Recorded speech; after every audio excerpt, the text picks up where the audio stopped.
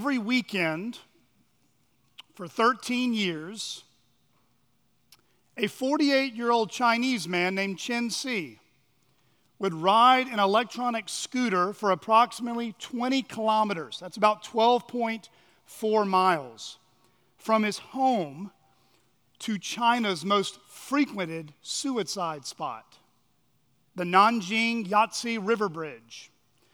From 2003 to around 2016, Chen Si is said to have saved 321 lives, many of whom were desperate migrants who saw no future in the city and was too ashamed to go back to their hometowns.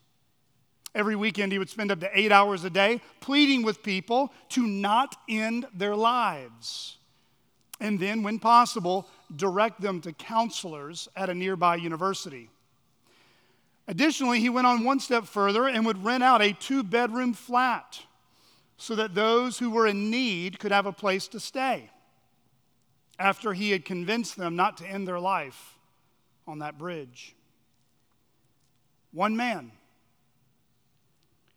made a huge difference in many people's lives.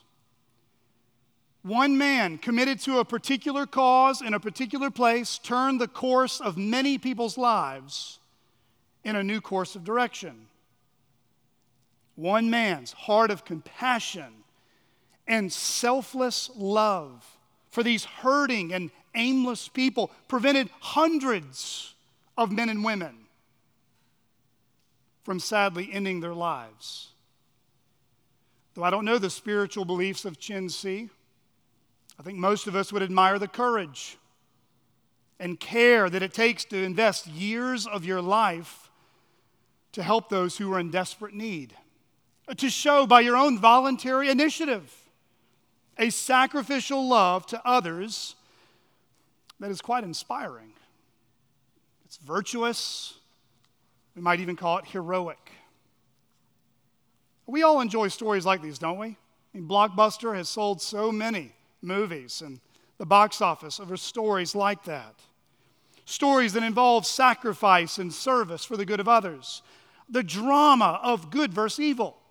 The strong helping the weak, the rich helping the poor, the hero stooping down to rescue the outcast and disenfranchised and making them his friend.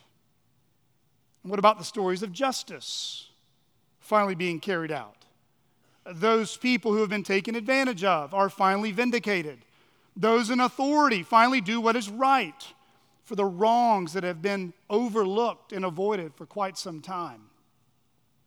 I think we have to agree that Chen Si, regardless if he's a Christian or not, he shows by his actions that his care for others, at least for those 13 years, exceeded his desire to keep to himself and do nothing for others. Chen Si certainly, therefore, serves for us this morning an example, at least one example, of what mercy and love and a courageous and committed care for others looks like. But aside from persuading people to rethink ending their lives like Chen Si did, are there other ways that love is demonstrated in everyday life? I mean, practically speaking, let's get real. What does a life of love actually look like? We would say that people love the things they spend the most time doing or spend the most time talking about. What would people say about the objects of our love then? Or the ways we love that are clearly evident in our lives?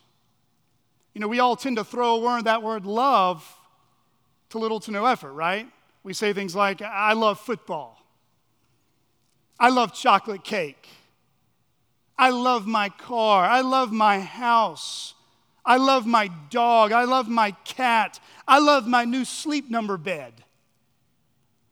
And I venture to say that many of us would say that we love our families too. But what does love look like? What does love audibly and visually look like in the life of a person who says they love the God of the Bible. A person who recognizes they are a sinner in need of a Savior. Someone who professes to be a Christian. Someone who professes to give their whole life to one ambition. I want to obey Jesus and look like him. Friends, if we say we love, not like, not admire, not look up to, love the Lord Jesus Christ, the King of love, how will that reshape and redefine our love for one another? Jesus said in John 12, verses 25 to 26, whoever loves his life loses it. And whoever hates his life in this world will keep it for eternal life. If anyone serves me, he must follow me. And where I am, there will my servant be also. If anyone serves me, the Father will honor him. Jesus is teaching here that love for God and esteeming God's priorities must exceed a love for self-preservation and selfish living. In order to truly follow the Lord Jesus, to serve him, as we just read in John 12, to serve the King of glory, the King of love, who humbled himself by becoming a man to serve his heavenly Father. A death blow must occur to our self-centeredness. Our pride must die. A denying of oneself as king of our own life. A transfer of power of the throne of our own hearts must occur. This dethronement is not an impeachment. This dethronement is when we realize our utter worthlessness to stand in the presence of God unless God have mercy. This dethronement of our pride and self-reliance must take place if any of us want to offer worship that is pleasing to God. You see, it's not simply, no offense to Carrie Underwood, we give Jesus the wheel to the car to get us to the next place. Like we got lost and we need Jesus to kind of help us out. No, we don't need Jesus to take the wheel from us. We need to give Jesus the keys to the car. He doesn't want a part of your life. He doesn't want the next step of your life. By God's grace, he owns your life. Friends, when you and I come to faith in Christ, we have to begin to understand that our lives are no longer our own. Our lives are now all about him and what he wants to do with our life because he purchased it with his own blood. You see, the funeral must take place where life about me goes to die, and the birthing room of new life with Christ. Friends, this is the story of every person who's ever become a Christian. This is what happens when God regenerates a sinner's heart. This is real Christian conversion. This is fundamentally what happens. You take an unbeliever, a lost person, a good citizen that's dead on the inside, and you take a citizen of the same country who's been born again. What is the significant difference? And it is this: when you place your faith in Christ alone, he forgives you of all your sins, but he delivers you from the shackles of living merely for yourself. He delivers us from us being our own master and gives us chains of freedom to serve a good master, Jesus Christ our Lord. We go from boasting of our own righteousness or our own good works, and then we bow before God, pleading for his mercy with broken, and contrite spirits, and we cling to the righteousness, the good fruit, the good works of Christ alone. See, this is the great exchange where Christ took on our filthy rags of sin at the cross. And by faith, we receive Christ's pure and perfect righteousness of His obedient life. This is when our identity changes. This is where our purpose in life changes. Friends, you don't need to read The Purpose-Driven Life. The gospel gives you purpose in this life, and that is all you and I will ever need. You see, we go from worshiping the God of me, myself, and I to worshiping the triune God of God the Father, God the Son, and God the Holy Spirit. Like a waterfall, greater than Niagara Falls, being poured out into a tiny dry cup. The Holy Spirit pours into us the love of God. Romans 5:5. And beloved, we are never the same again. The old has passed away. Behold, the new has come. What happens in the heart of someone who was once hostile and disobedient and arrogant before God when God gets a hold of their heart? What happens? We begin to love God and hate our sin. We begin to love God's word, and we grieve when we disobey His commandments. We begin to love seeing God glorified, and we become dissatisfied and even angry when He isn't. We begin to love God's people, the church, when before we either despised her, ignored her, or isolated ourselves from her altogether. Friends, when our loves change, because of God's love changing our loves. Friends, it's all not, roses after that. This newness of life is eventually going to hit some crossroads. It eventually gets tested. You see, if you begin to follow the King of love, sooner or later you're going to follow the crossroads that He went before us as well. Our love for God will get tested as God brings us through fiery trials to show us what's really going on inside our hearts. Though we're no longer enslaved people pleasers, the temptation to fear man over God is still there. Though you're no longer a lost sheep without a shepherd, our hearts are still prone to wander. Our hearts are still prone to wander, to leave the God we love. At different points along the way, every Christian, I don't care how many initials a man has next to his name, every Christian, every professing Christian will be challenged on whether or not we will walk away from following Jesus, or we will echo the words of the Apostle Peter. Lord, to whom shall we go? You have the words of eternal life.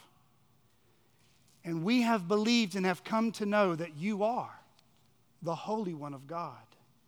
You see, Jesus' call for us to deny ourselves, carry our cross, and follow Him, it ultimately means our chief ambition in life, it changes.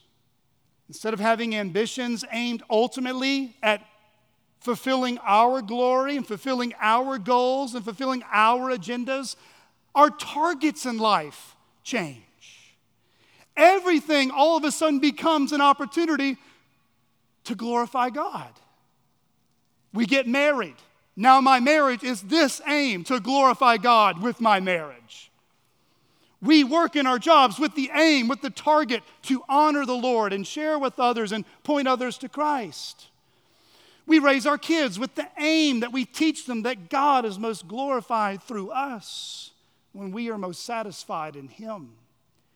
And beloved, we join local churches with the aim of contributing to the building up of the saints so that God is glorified and that King Jesus is truly worshiped among his people.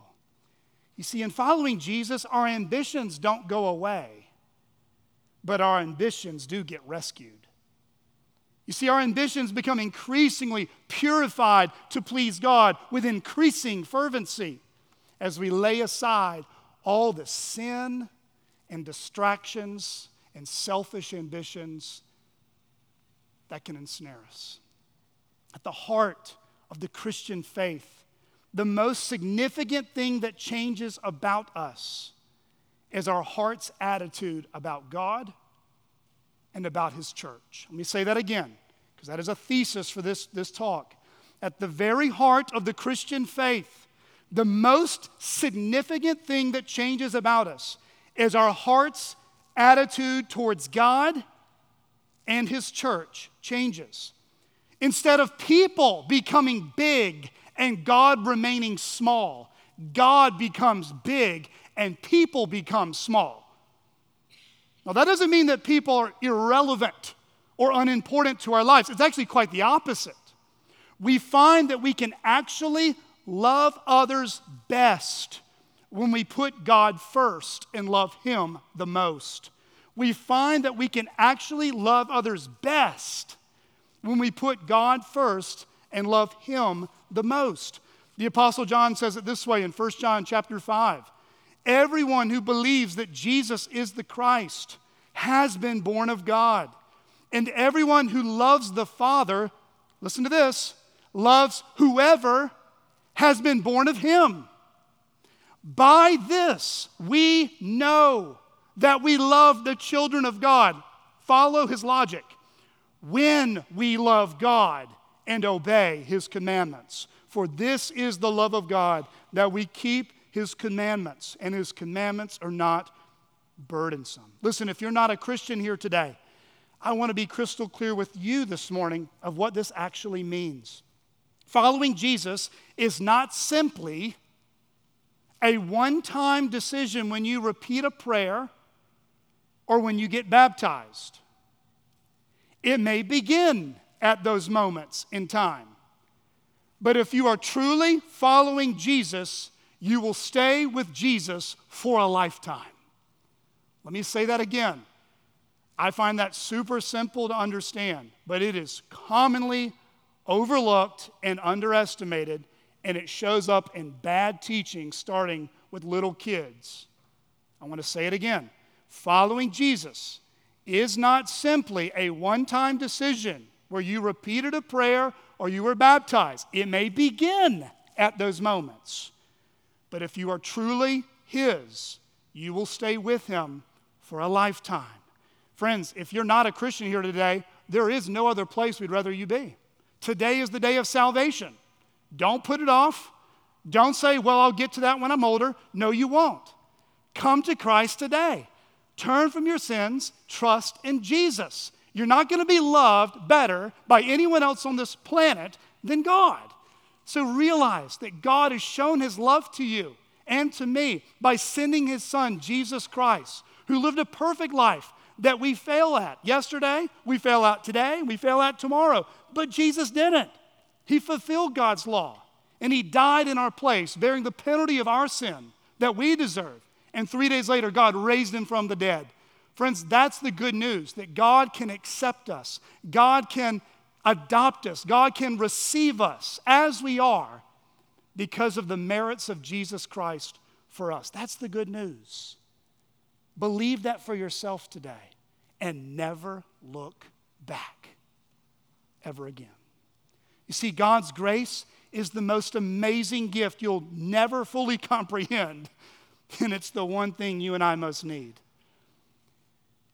And yet, this free gift will cost you and I everything. Dietrich Bonhoeffer knew this very well. He once said this: the cross is laid on every Christian. The first Christ suffering which every man must experience is the call to abandon the attachments of this world. It is that dying of the old man, which is the result of his encounter with Christ. As we embark upon discipleship, we surrender ourselves to Christ. In union with his death, we give over our lives to death. Thus, it begins. The cross is not the terrible end to an otherwise God-fearing and happy life, but it meets us at the beginning of our communion with Christ. When Christ calls a man, he bids him come and die. It may be a death like that of the first disciples who had to leave home and work to follow him, or it may be a death like Luther's who had to leave the monastery and go out into the world. But it is the same death every time. The death in Jesus Christ, the death of the old man at his call. You see, a love for Jesus then, God's beloved Son, must exceed the best this life has to offer. As God's love through Jesus penetrates our stubborn and sinful hearts, a supernatural heart transplant takes place. When we become servants of King Jesus, it becomes very clear over time what kingdom we are ultimately serving, whose authority our lives are ultimately submitted to. Listen, that's why Jesus was not fazed by a bunch of fanboys and fangirls. He didn't get a oohed and awed by how big the crowds were. Jesus didn't care so much about packing the pew as he was drawing out what was going on in people's hearts. You see, Jesus viewed people really in two categories: the wheat and the tares, the sheep and the goats, the children of God and the children of the devil, those who are children of light and those who remain in darkness, self-deceived and spiritually blind.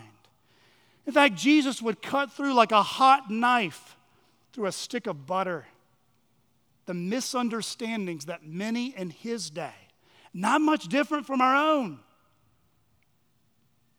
when he defined who truly belonged to God's family. We read in Matthew 12, verses 46 to 50, while he was still speaking to the people, behold, his mother and his brothers stood outside, asking to speak to him. But he replied to the man who told him, "Who is my mother and who are my brothers?" And stretching out his hand toward his disciples, he said, "Here are my mother and my brothers. For whoever does the will of my Father in heaven is my brother and sister and mother." So friends, do you belong to God's family? Would Jesus this morning call you his mother or brother or sisters? And if he does, well, how does Jesus' love for you and me redefine and reshape how we love one another? If you have a copy of God's Word, open your Bibles to the Gospel of John. John chapter 13. If you're using the chair Bibles provided, you can find that on page 525. I would encourage you to have a Bible open. We won't have a lot of these scriptures on the screen because I want your face on the page, since this is a slightly different format than I'm used to. Normally, we work through books of the Bible consecutively. Lord willing, in a few weeks, Brother Jansen will begin the book of James. He'll probably be there forever because he doesn't preach all the time. And I'm going to start the book of Titus, and then we'll pick back up in the Gospel of Mark later this fall. But before we kicked off on those, I want to do a 2-week mini topical series about care. Members caring for one another, that's this morning, and how members can care for their pastors next week. This morning, we're looking specifically at John chapter 13. That'll be like a framework, a foundation of how we should understand the love of Christ. Christ's love towards us and Christ's love through us to others. And after we do that, I'm going to look a little bit at our church covenant, which you have a copy of or it'll be on the screen later. and then I'll conclude our time with ways to strengthen our unity together for God's glory. Please follow with me as I read John chapter 13.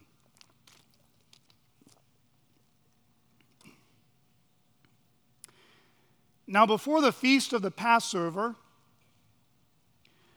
when Jesus knew that his hour had come to depart out of this world to the Father, having loved his own who were in the world, he loved them to the end. During supper, when the devil had already put into the heart of Judas Iscariot, Simon's son, to betray him, Jesus, knowing that the Father had given all things into his hands, and that he had come from God and was going back to God, rose from supper. He laid aside his outer garments and, taking a towel, tied it around his waist. Then he poured water into a basin and began to wash the disciples' feet and to wipe them with the towel that was wrapped around him. He came to Simon Peter, who said to him, "Lord, do you wash my feet?" Jesus answered him, "What I am doing, you do not understand now, but afterward you will understand." Peter said to him, "You shall never wash my feet." Jesus answered him, "If I do not wash you, you have no share with me." Simon Peter said to him, "Lord, not my feet only, but also my hands and my head." Jesus said to him, "The one who has bathed does not need to wash except for his feet, but is completely clean. And you are clean, but not every one of you." For he knew who was to betray him. That was why he said, "Not all of you are clean." When he had washed their feet and put on his outer garments and resumed his place, he said to them, "Do you understand what I have done to you? You call me teacher and Lord, and you are right, for so I am. If I then, your Lord and teacher, have washed your feet, you also ought to wash one another's feet. For I have given you an example that you should also do just as I have done to you. Truly, truly, I say to you, a servant is not greater than his master, nor is a messenger greater than the one who sent him. If you know these things, blessed are you if you do them. I am not speaking of all of you. I know whom I have chosen. But the scripture will be fulfilled. He who ate my bread has lifted his heel against me. I am telling you this now before it takes place, that when it does take place, you may believe that I am he. Truly, truly, I say to you, whoever receives the one I send receives me. And whoever receives me receives the one who sent me." After saying these things, Jesus was troubled in his spirit and testified, "Truly, truly, I say to you, one of you will betray me." The disciples looked at one another, uncertain of whom he spoke. One of his disciples, whom Jesus loved, was reclining at table at Jesus' side. So Simon Peter motioned him to ask Jesus of whom he was speaking. So that disciple, leaning back against Jesus, said to him, "Lord, who is it?" Jesus answered, "It is he to whom I will give this morsel of bread when I have dipped it." So when he had dipped the morsel, he gave it to Judas, the son of Simon Iscariot. Then after he had taken the morsel, Satan entered into him. Jesus said to him, "What you are going to do, do quickly." Now no one at the table knew why he said this to him. Some thought that because Judas had the money bag, Jesus was telling him, "Buy what we need for the feast," or that we should give something to the poor. So after receiving the morsel of bread, he immediately went out. And it was night. When he had gone out, Jesus said, "Now is the Son of Man glorified, and God is glorified in him. If God is glorified in him, God will also glorify him in himself, and glorify him at once. Little children, yet a little while I am with you. You will seek me, and just as I said to the Jews, so now I also say to you, where I am going, you cannot come. A new commandment I give to you, that you love one another. Just as I have loved you, you also are to love one another. By this, all people will know that you are my disciples, if you have love for one another. Simon Peter said to him, Lord, where are you going? Jesus answered him, where I am going, you cannot follow me now, but you will follow afterward. Peter said to him, Lord, why can I not follow you now? I will lay down my life for you. Jesus answered, will you lay down your life for me? Truly, truly, I say to you, the rooster will not crow till you have denied me 3 times. This is God's word. Well, Jesus, just hours before he would be betrayed into the hands of evil men and unjustly crucified on a Roman cross, he would sit down with his disciples. He would recline with them and share with them one last meal. And over this meal, Jesus would impart to them some of the most significant things he would ever teach these young disciples as they would learn how to bear witness to their Savior to an unbelieving world. They would be instructed about the promise of the Holy Spirit and how the Father and the Son would send him as their helper and comforter to be with them forever. Because of God's Spirit coming down to dwell in them, they would no longer be orphans. They would not be alone. Jesus would teach them how the Spirit would also come to convict the world of sin, righteousness, and judgment. The Spirit of truth, who would come to bring to remembrance all that Jesus would teach them throughout his earthly ministry. And as the Spirit would guide them into all truth, they would be equipped for battle. They would have all the tools they would ever need to bear witness to King Jesus. These helpless, frightful, prideful, fickle disciples would be enabled by the Lord Jesus Christ through the Spirit that would be sent to work powerfully in their lives. One man, the God-man, would love a few who would go in turn and change the world. As you study this amazing and intimate dialogue between John 13 to 17, if you're wanting to do a Bible study on this discourse, I would read it all in one sitting. Might need an extra dosage of caffeine to make it through, but reading it all in one setting, it really helps you have the gravity and weight before Jesus is betrayed. That's just a little Bible study tip. But as you read these 4 chapters together, or chapters 13 to 17, we encounter some of the most profound teachings about the Father's love for the Son and Jesus' love for his Father. In other words, we are invited into, the curtains of heaven have been opened up, that we get to take a sneak peek of a love relationship that had never been interrupted in any way for all eternity. And yet, sandwiched in this beautiful love relationship between the Father and the Son, we also hear some of the most profound things about the Son's love for all those the Father would give him. Those that the Father would draw to the Son as a bride for King Jesus. Those whom the Son would possess. Those who the Son said would possess the Spirit, his elect, his chosen people, that one day he would raise to glory. Well, in John chapter 13 that we just read, Jesus modeled what true love is through his lowly and humble service of washing his disciples' feet. Kids, have your mom or dad ever seen you run in from a rainy day outside? And they say, whoa, whoa, whoa. I think our favorite word in our house is stop. Stop. Just stop. Everybody stop. We'd be tracking dirt and mud in the house, right?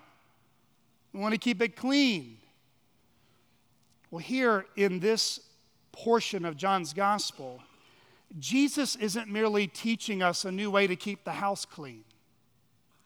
He wasn't simply concerned about the dustiness from the Galilean roads that had fallen upon his disciples' feet.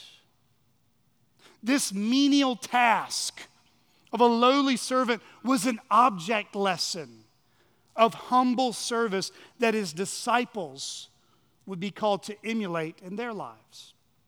These men were quite shocked that their Messiah, who had said he came from heaven, was washing their feet, a task that they themselves thought they were better than to do.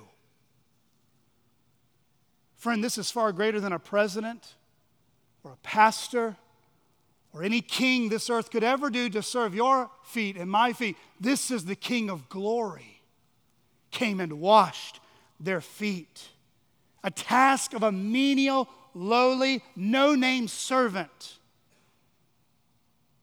And in this moment, it was Jesus taking that task. Friends, don't you realize for a moment these disciples who were about to see their Savior crucified had that image in their mind stay with them the rest of their life? When pride would well up, when I want to revile in return, when I don't get my way and I feel entitled to something and I don't get it, those disciples felt that temptation just like you and me. When we're not noticed, when we're not thanked, when we're taken advantage of or mocked or persecuted, they would be reminded, the King of glory washed our feet. He washed our feet. You see, Christ's humble service towards them was the example they were called to imitate and show to one another. But Jesus was also doing something else. He was pointing them to a greater act of humility that the foot washing was symbolizing. A greater act of love and service that would cleanse the filth, not merely of their feet, but of their sin.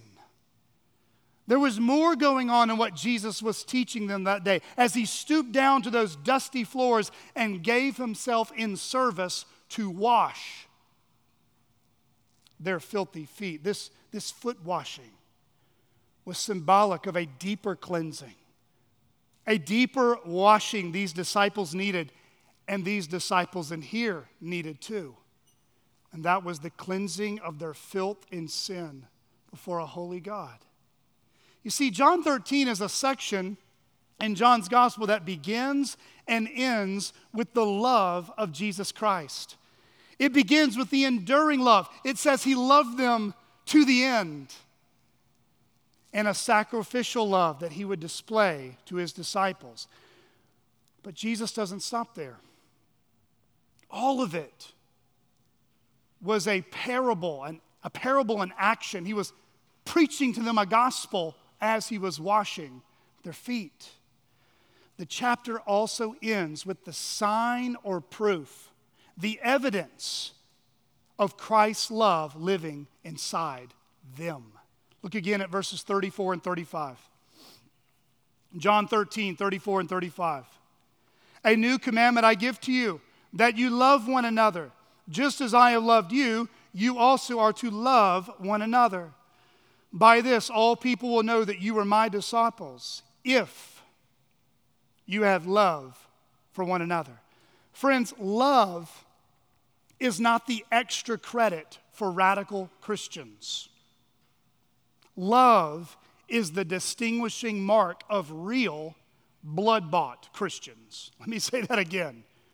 Love is not the extra credit for a few radical Christians, but love is the distinguishing mark of real blood-bought Christians. Brothers and sisters, think about that for a minute. This is Jesus leaving his fingerprints all over his people. You want to know what characterizes real Christians all over the globe? It's not just they carry a Bible, because a lot of people carry their Bible that don't love the God in that Bible. The one characteristic that far surpasses any other things that we can find faith in is a love for Jesus and a love for the people who belong to Jesus. A love for Jesus and a love for the people who belong to Jesus. So have you ever asked the question? If you haven't, I'm going to ask it for you. Why does the local church exist? What is the purpose of God calling His disciples to assemble together into gospel-preaching churches? Well, friends, in a real and tangible way, and with the eternal and spiritual realities at hand, it is God's way of showing off His wisdom and His love through the people He is saving. You see, the local church is the billboard that God puts on display before a watching world of what His love, imperfectly for sure, but what His love looks like, what His love sounds like to the people He is saving by His grace. Friends, that's what we see in the book of Acts. You read through the whole book of Acts, what we see is God's love being poured out through the gospel. The gospel goes forward in power, sinners are converted, and then they are baptized into the membership of a local church. And what happens to those people when God gives them a new love, a new heart for Jesus and His people? Well, they're baptized into the membership of a local church where they are known, shepherded, loved, held accountable, and equipped for humble service. And that means the local church is the incubator for babies in the faith, where they can be protected and cared for and loved. It's also, the local church is the gymnasium where God trains and equips us for the work of gospel ministry. Friends, that's what CCBC is. We're an incubator for baby Christians that don't know any better. They're learning how to sing for the first time God's praises. They're learning how to pray to God for the first time with God's people. They're learning how to hear God's word and apply it to their life. Friends, we welcome Christians of all maturity in this local church, because that's what the local church is for each one of us who are following Jesus at different places in our life. But friends, it's also a gymnasium. If you've been watching the Olympics, every event, I am becoming more humbled of my inability to do anything. These people are crazy. How often they have trained year after year after year after year for this 1, 2, or half a dozen events. But what you and I can say about these Olympics, these Olympic athletes, is they didn't just kind of show up and do it. They've been equipped. They've been trained. And that's what the church here is for. Well, Chaffee Crossing Baptist Church, the one you are gathered with today, was established as a New Testament gospel-preaching congregation on September 20th, 2020, when 90 Christians committed to a statement of faith. Really, that basically is articles that say what we think the Bible teaches, and a church covenant, how the Bible calls us to live as Christians. So if you're new to church, or maybe you're new to a church that's utilizing a church covenant for the first time, I just want to remind you what a church covenant is. A church covenant is a solemn agreement that is voluntarily entered into by a particular congregation of believers. It is a series of written pledges based on the Bible, which church members voluntarily make to God and to one another regarding their basic moral and spiritual commitments and the practice of their faith. In other words, a church covenant, it simply formalizes into a document form a summary of what Jesus meant in John 13, verses 34 and 35, what it would look like for His disciples to love one another. You know, if I walked around Fort Smith this afternoon and I began to scream at the top of my lungs, "I love Julie! I love Julie! I love Julie!"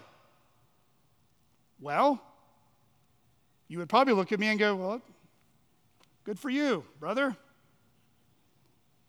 But which Julie am I referring to? There are a lot of Julies, I imagine, in the world, thousands of them. And I imagine I would be kind to them, pray for them. But the Julie I'm referring to, as her husband is Julie Boylston. It's not just any Julie that I love in this way, but a particular woman named Julie, one I am in covenant with as her husband. Well, in a similar way, if someone says, I love Jesus and I love Christians, well, show me how exactly you love Jesus. Show me exactly how you love Jesus' people. Which group of Christians do you live out the commands of Scripture towards? To gather regularly with the Lord's people on the Lord's day, to submit to their elders or pastors as a spiritual authority under King Jesus. Which believers do you give your time, money, and resources to build up that congregation? Which body of believers do you examine yourself with before you come to the Lord's Supper? You see, if we say, I love Jesus, or I love Christians, but we don't love a particular local church, our love lacks some teeth. It lacks some concrete evidence of your love for Jesus in the ways that Jesus commands us to love His people. So if you have a copy of your church covenant, for those who are members here, you already have this. You already know most of it by heart, I'm sure. If you're not a member here, you can look on the screen or you could have it with you. Tonight, we will take the Lord's Supper together, and we will recite that church covenant together. But for the purpose of what I'm doing here this morning with John 13 as kind of a framework for love for Jesus and love for His people, I wanted to look at again afresh our church covenant through those lenses. And if you're here today and you don't belong to a local church and you are a Christian, I hope this church covenant this morning would challenge your heart to consider, what local church, what body of believers do I love in this way? Listen as I read.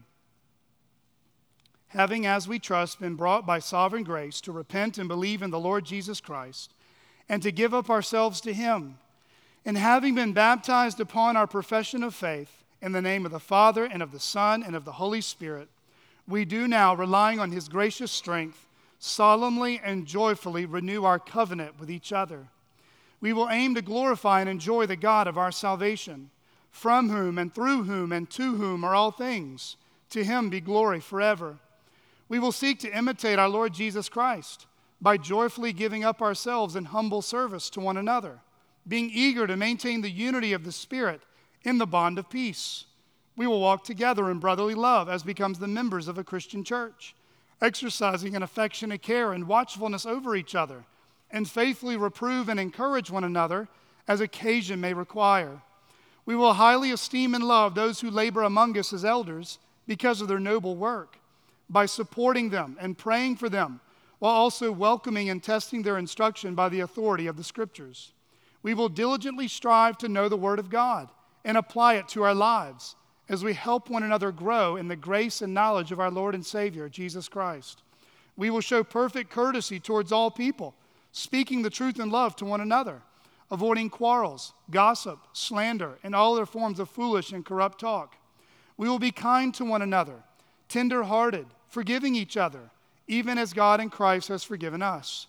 Unless providentially hindered, we will not forsake the assembling of ourselves together, prioritizing our weekly gatherings for mutual edification in worship to God as we eagerly anticipate the day of Christ's return. We will not neglect to pray for ourselves and for the spiritual and temporal needs of others. We will work together to nurture any children under our care in the training and instruction of the Lord, and by a pure and loving example to seek the salvation of our family and friends. We will rejoice at each other's happiness and endeavor with tenderness and sympathy to bear each other's burdens and sorrows. We will seek, by God's grace, to live carefully in the world, denying ungodliness and worldly lust, and remembering that, as we have been voluntarily buried by baptism and raised again for the symbolic grave, so there is on us a special obligation now to lead a new and holy life by the power of the Holy Spirit, as we wait for our blessed hope, the appearing of the glory of our great God and Savior, Jesus Christ. We will work together for the continuance of a faithful evangelical ministry in this church as we sustain its worship, ordinances, discipline, and doctrines. We will contribute cheerfully and regularly to the support of the ministry, the expenses of the church, the needs of the saints, and the spread of the gospel through all nations. We will, if we move from this place as soon as possible, unite with some other church where we can carry out the spirit of this covenant and the principles of God's word. These and all other gospel duties we humbly submit unto, promising and purposing to perform, not in our own strength, being conscious of our weaknesses, but in the power and strength of our blessed God, whose we are and whom we desire to serve. May the grace of the Lord Jesus Christ and the love of God and the fellowship of the Holy Spirit be with us all. Amen. Well, earlier in the service, Brother Greg read from 1 Corinthians chapter 12.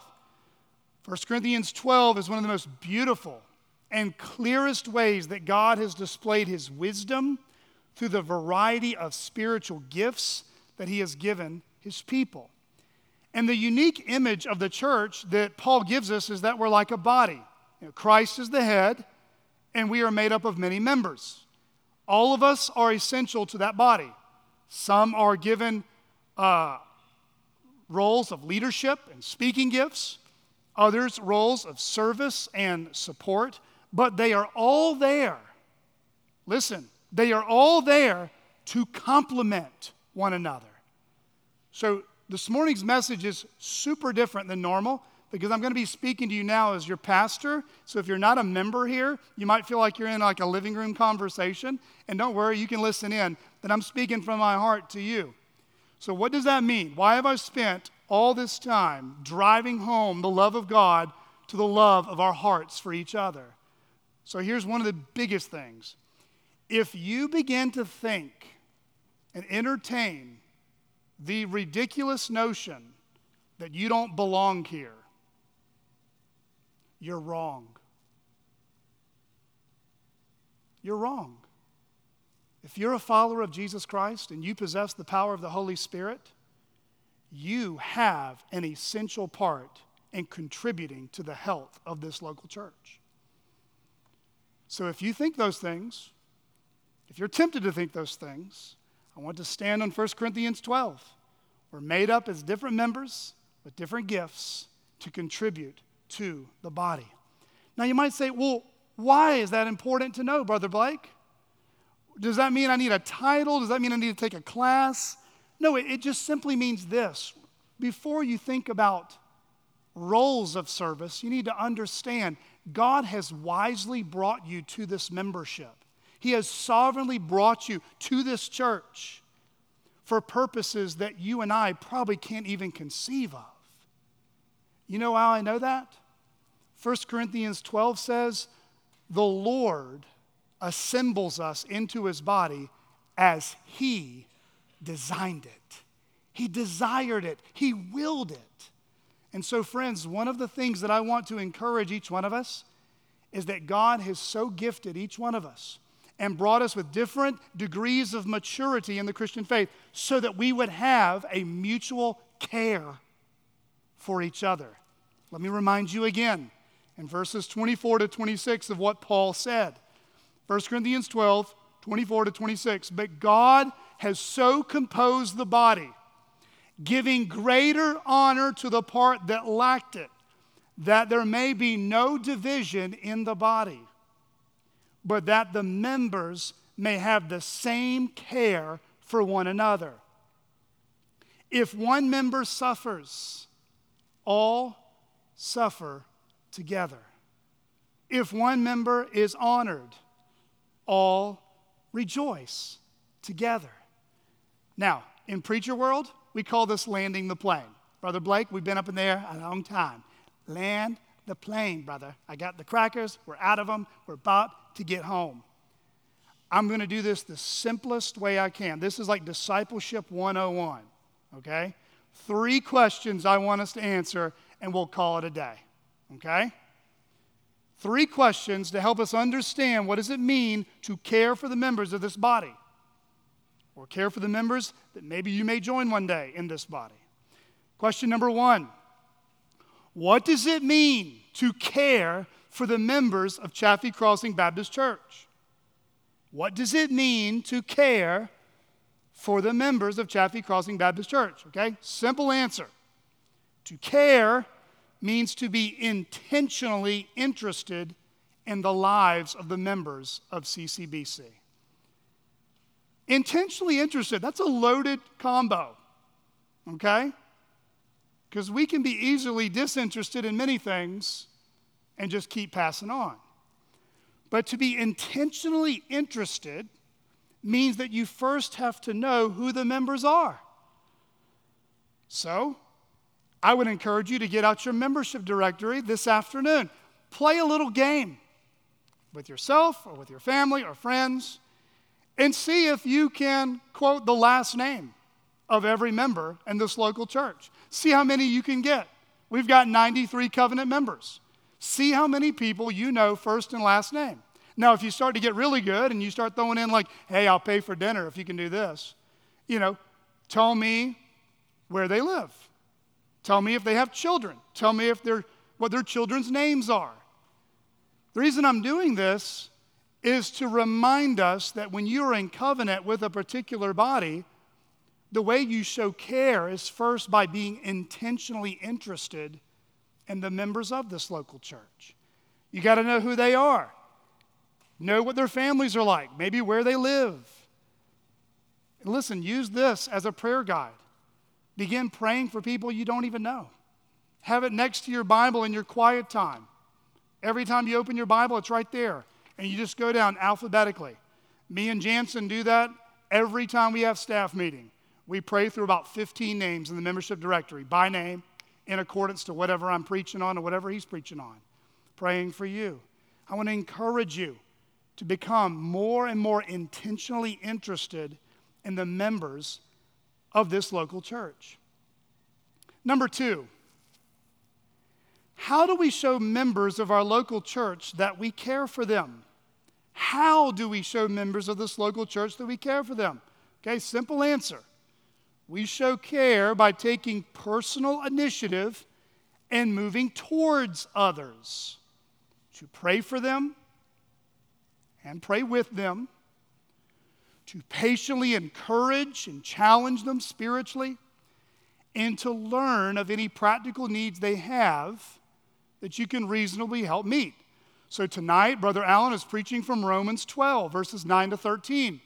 And one of the verses in there commands God's people to contribute to the needs of the saints and seek to show hospitality. Brother Allen will help flesh out a little bit about what that might look at. Now, you might be asking yourself, well, how will I know the needs of the saints? I mean, is there like a message board, Well, no, not necessarily. You can start by just getting to know members and finding out what those needs are. Having someone at your home. So as you know, we have Sunday evening services on the first and third Sunday every month.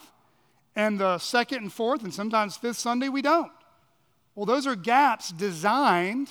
You can use it however you want, but it's also there to carve out some margin to get to know other members of this congregation. Also, we have a member care team led by Sheila Lax and Alan Williams. Those who are kind of hands and feet in recruiting other members to help those who are in urgent times of need, whether that's being sick or into the hospital, maybe death or dying, or other areas of needs going on in someone's life. They're kind of a touch point. They're a place for our ministry. You can be finding out what's going on in some of the lives of our members. Lord willing, after September 20th, we'll have elders that will serve alongside me. And friends, one of the ways that elders best care for the flock is that we're among you. We know what some of those needs are, and as you communicate those needs and tell us how we can pray for you, the elders will have a good pulse of what some of those needs are. We're also starting small groups this fall. Small groups are really just one way, one expression of how we'll facilitate fellowship in smaller settings. Women's Bible studies kick back up at the end of this month, Tuesday night and Wednesday morning. As the ladies break out in smaller groups to hammer out the text and think more about application, they'll come together again. Those are other ways you can get to know the needs of the saints. Friends, the church covenant, did you notice? It doesn't spell out everything you can do. Like it doesn't say, shake Brother David's hand. It doesn't say that. But it does talk about brotherly affection. It does talk about showing love. So the church covenant isn't a step-by-step process like a manual and putting together some furniture. It's more like windows and a door. They open up light into the house. You have to put your creative noggins on and think, how can I, with what God's given me, the time He's given me, the money He's given me, my heart, my talents, whatever, to flesh those things out. So just giving you those encouragements. The covenant opens the windows and the door, and then seeking out people that might know some of the needs in our body. Now, bottom line here, you can't care for people practically that you never see. So, you can't care for people you intentionally avoid or don't see. You can't practically greet one another with a holy kiss. Now, that doesn't mean that we all have to have lipstick all over our face after every service, but that might be a bear hug for those who are comfortable with hugs, or a high five, or dap, or whatever. The idea of greeting one another face to face requires that we give attention to the people the Lord's brought here. And that's why gathering together is so important for the unity of a church and caring for each other's needs. I mean, again, we all have different schedules, right? Sickness, vacation, things come up, things happen. So please, when I say this, hear me as a sympathetic and understanding pastor. I'm not cracking the church attendance whip on this one.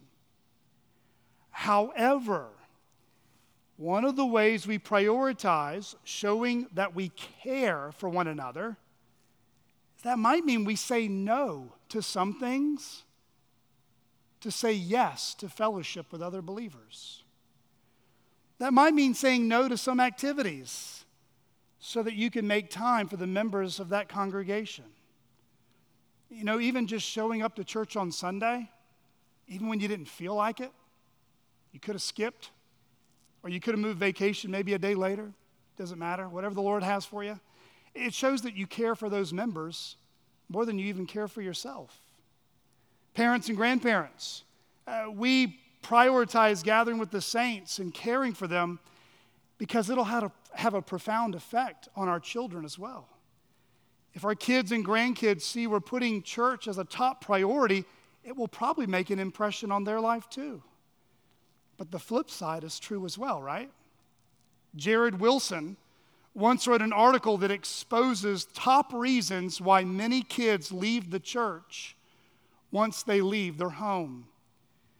He says one of the reasons is sporadic church attendance that they saw in their parents. He writes this: if you treat church like an option, your children will too. If going to church is contingent only on nothing else going on, if sports or hobbies or vacations frequently take priority over gathering with God's people, how could this not over time imprint itself upon your kids? Friends, that's not a guilt-ridden quote. That's just a way to remind us of the power and influence we have on so many people that are watching us, of whether or not how much we prioritize gathering with God's people. Question number 3. Boiling this last question down as we close. Why should we care for the members of our local church? Why should we care for the members of our local church? Answer: we should care for the members of our local church because the love we share towards one another is an evangelistic witness to the unbelieving world. Turn your Bibles to John 17. John chapter 17, just a few chapters over from where we began. As I mentioned earlier, John 13 is the beginning of this intimate discourse between Jesus and his disciples. It began with Jesus washing their feet. It continued by his teaching about the Spirit and persecution. But then in John 17, he concludes this discourse in the upper room. And guess how he concludes it? He concludes it with a prayer. It's the longest recorded prayer we have of Jesus in all of Scripture. And in this prayer of intercession, Jesus, he's our great high priest, reveals to us, listen, the evangelistic power that is found when disciples are unified around him. I want you to notice when we listen here, when it comes to things like love, truth, and unity. Follow with me. John 17, verse 1. When Jesus had spoken these words, he lifted up his eyes to heaven and said, Father, the hour has come. Glorify your Son, that the Son may glorify you, since you have given him authority over all flesh, to give eternal life to all who you have given him. And this is eternal life, that they know you, the only true God, and Jesus Christ, whom you have sent. I glorify you on earth, having accomplished the work that you gave me to do. And now, Father, glorify me in your own presence, with the glory that I had with you before the world existed. I have manifested your name to the people whom you gave me out of the world. Yours they were, and you gave them to me, and they have kept your word. Now they know that everything that you have given me is from you. For I have given them the words that you gave me, and they have received them, and have come to know in truth that I came from you, and they have believed that you sent me. I am praying for them. I am not praying for the world, but for those whom you have given me, for they are yours. All mine are yours, and yours are mine, and I am glorified in them. And I am no longer in the world, but they are in the world, and I am coming to you. Holy Father, keep them in your name, which you have given me, that they may be one, even as we are one. While I was with them, I kept them in your name, which you have given me. I have guarded them, and not one of them has been lost except the son of destruction, that the scripture might be fulfilled. But now I am coming to you, and these things I speak in the world, that they may have my joy fulfilled in themselves.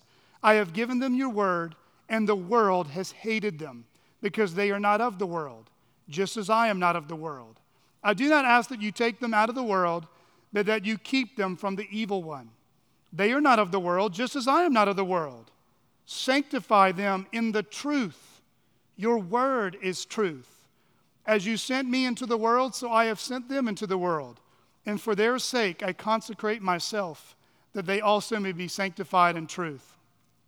I do not ask for these only, but also for those who will believe in me through their word, that they may all be one, just as you, Father, are in me and I in you, that they also may be in us, so that the world may believe that you have sent me. The glory that you have given me, I have given to them, that they may be one, even as we are one, I in them, and you in me, that they may become perfectly one, so that the world may know that you sent me and loved them even as you loved me. Father, I desire that they also, whom you have given me, may be with me where I am, to see my glory that you have given me because you loved me before the foundation of the world. O righteous Father, even though the world does not know you, I know you, and these know you that you have sent. I made known to them your name, and I will continue to make it known, that the love with which you have loved me may be in them, and I in them. Members of Chaffee Crossing Baptist Church, do we want to be an evangelistic church? A church concerned about the lostness of an unbelieving world? A church concerned for God's glory among the nations? If we do, it doesn't begin with giving money to the IMB. It doesn't begin by giving to things like Lottie Moon. It doesn't begin by passing out gospel tracts or doing door-to-door evangelism. Friends, all those things are wonderful. But they are not the most important when it comes to our evangelistic witness. According to Jesus' prayer, our evangelistic witness begins when the people of God are unified around God Himself. God the Father, God the Son, God the Spirit. Not a building, not a budget, not a Baptist denomination, and not our church traditions. You see, our concerns and unity for those things come second, third, and forth. But our unity, first and foremost, is surrounded around the person and work of Jesus Christ, whom the Father has sent. And that means if a church has a poor witness of unity at home, then we shouldn't export that poor witness to the nations. If our local mission is messed up, we need to focus on home base before we're talking about doing anything for King Jesus out there. You see, a divisive church will be a hindrance to evangelism and local missions. But a united church will be a launch pad for evangelism and missions. A divisive church will be filled with members who feel entitled for others to serve them. A united church will be filled with members who are reminded that foot washing is the work of a servant. You see, friends, our unity always begins around the truth of who God is. Our care for one another, it only happens because we first experience the love of God for us. What did Jesus pray about what binds us together? Sanctify them in the truth. Your word is truth. Friends, when the world sees, when unbelievers see, when guests see the love and care and unity amongst God's people, Jesus said, the world will know that the Father has sent me. Friends, that is the testimony of Scripture. That when we see the unity of God's people caring for one another, even amidst all our differences and personalities, it will be an unstoppable magnet of God's power. It will be the jaw-dropping and inexplainable supernatural community which compels sinners to say, I want to know Jesus because of what I see and hear through that church. You see, a church that cares for one another because of our unity in Christ that we share with one another, it is the recipe for a fruitful and thriving church. Ian Murray says this, the closer believers are to Christ, the closer they are to one another. From the day of Pentecost, unity is the mark of every thriving church. Let's pray.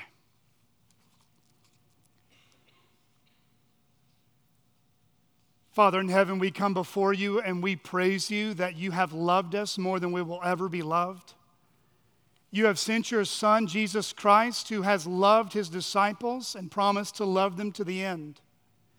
And by your Spirit, you enable us to love each other in like manner, to wash one another's feet, to serve one another in humble attitudes and humble heart postures. Lord, I pray that CCBC, even a sermon that is very easy to understand but very hard to demonstrate, we would be challenged and encouraged to be a church that cares for its members. Lord, I pray that we would become increasingly interested in the lives of one another, that we would draw near to one another, move towards one another, and find out what needs we might have. And Father, we do pray that you would cause the unity of our local church to be so supernatural that the unbelieving world, when they take watch and take notice of what you are doing in the lives of your people, Lord, that they would believe who you are and they would come to faith in Christ. We ask all this in Jesus' name. Amen.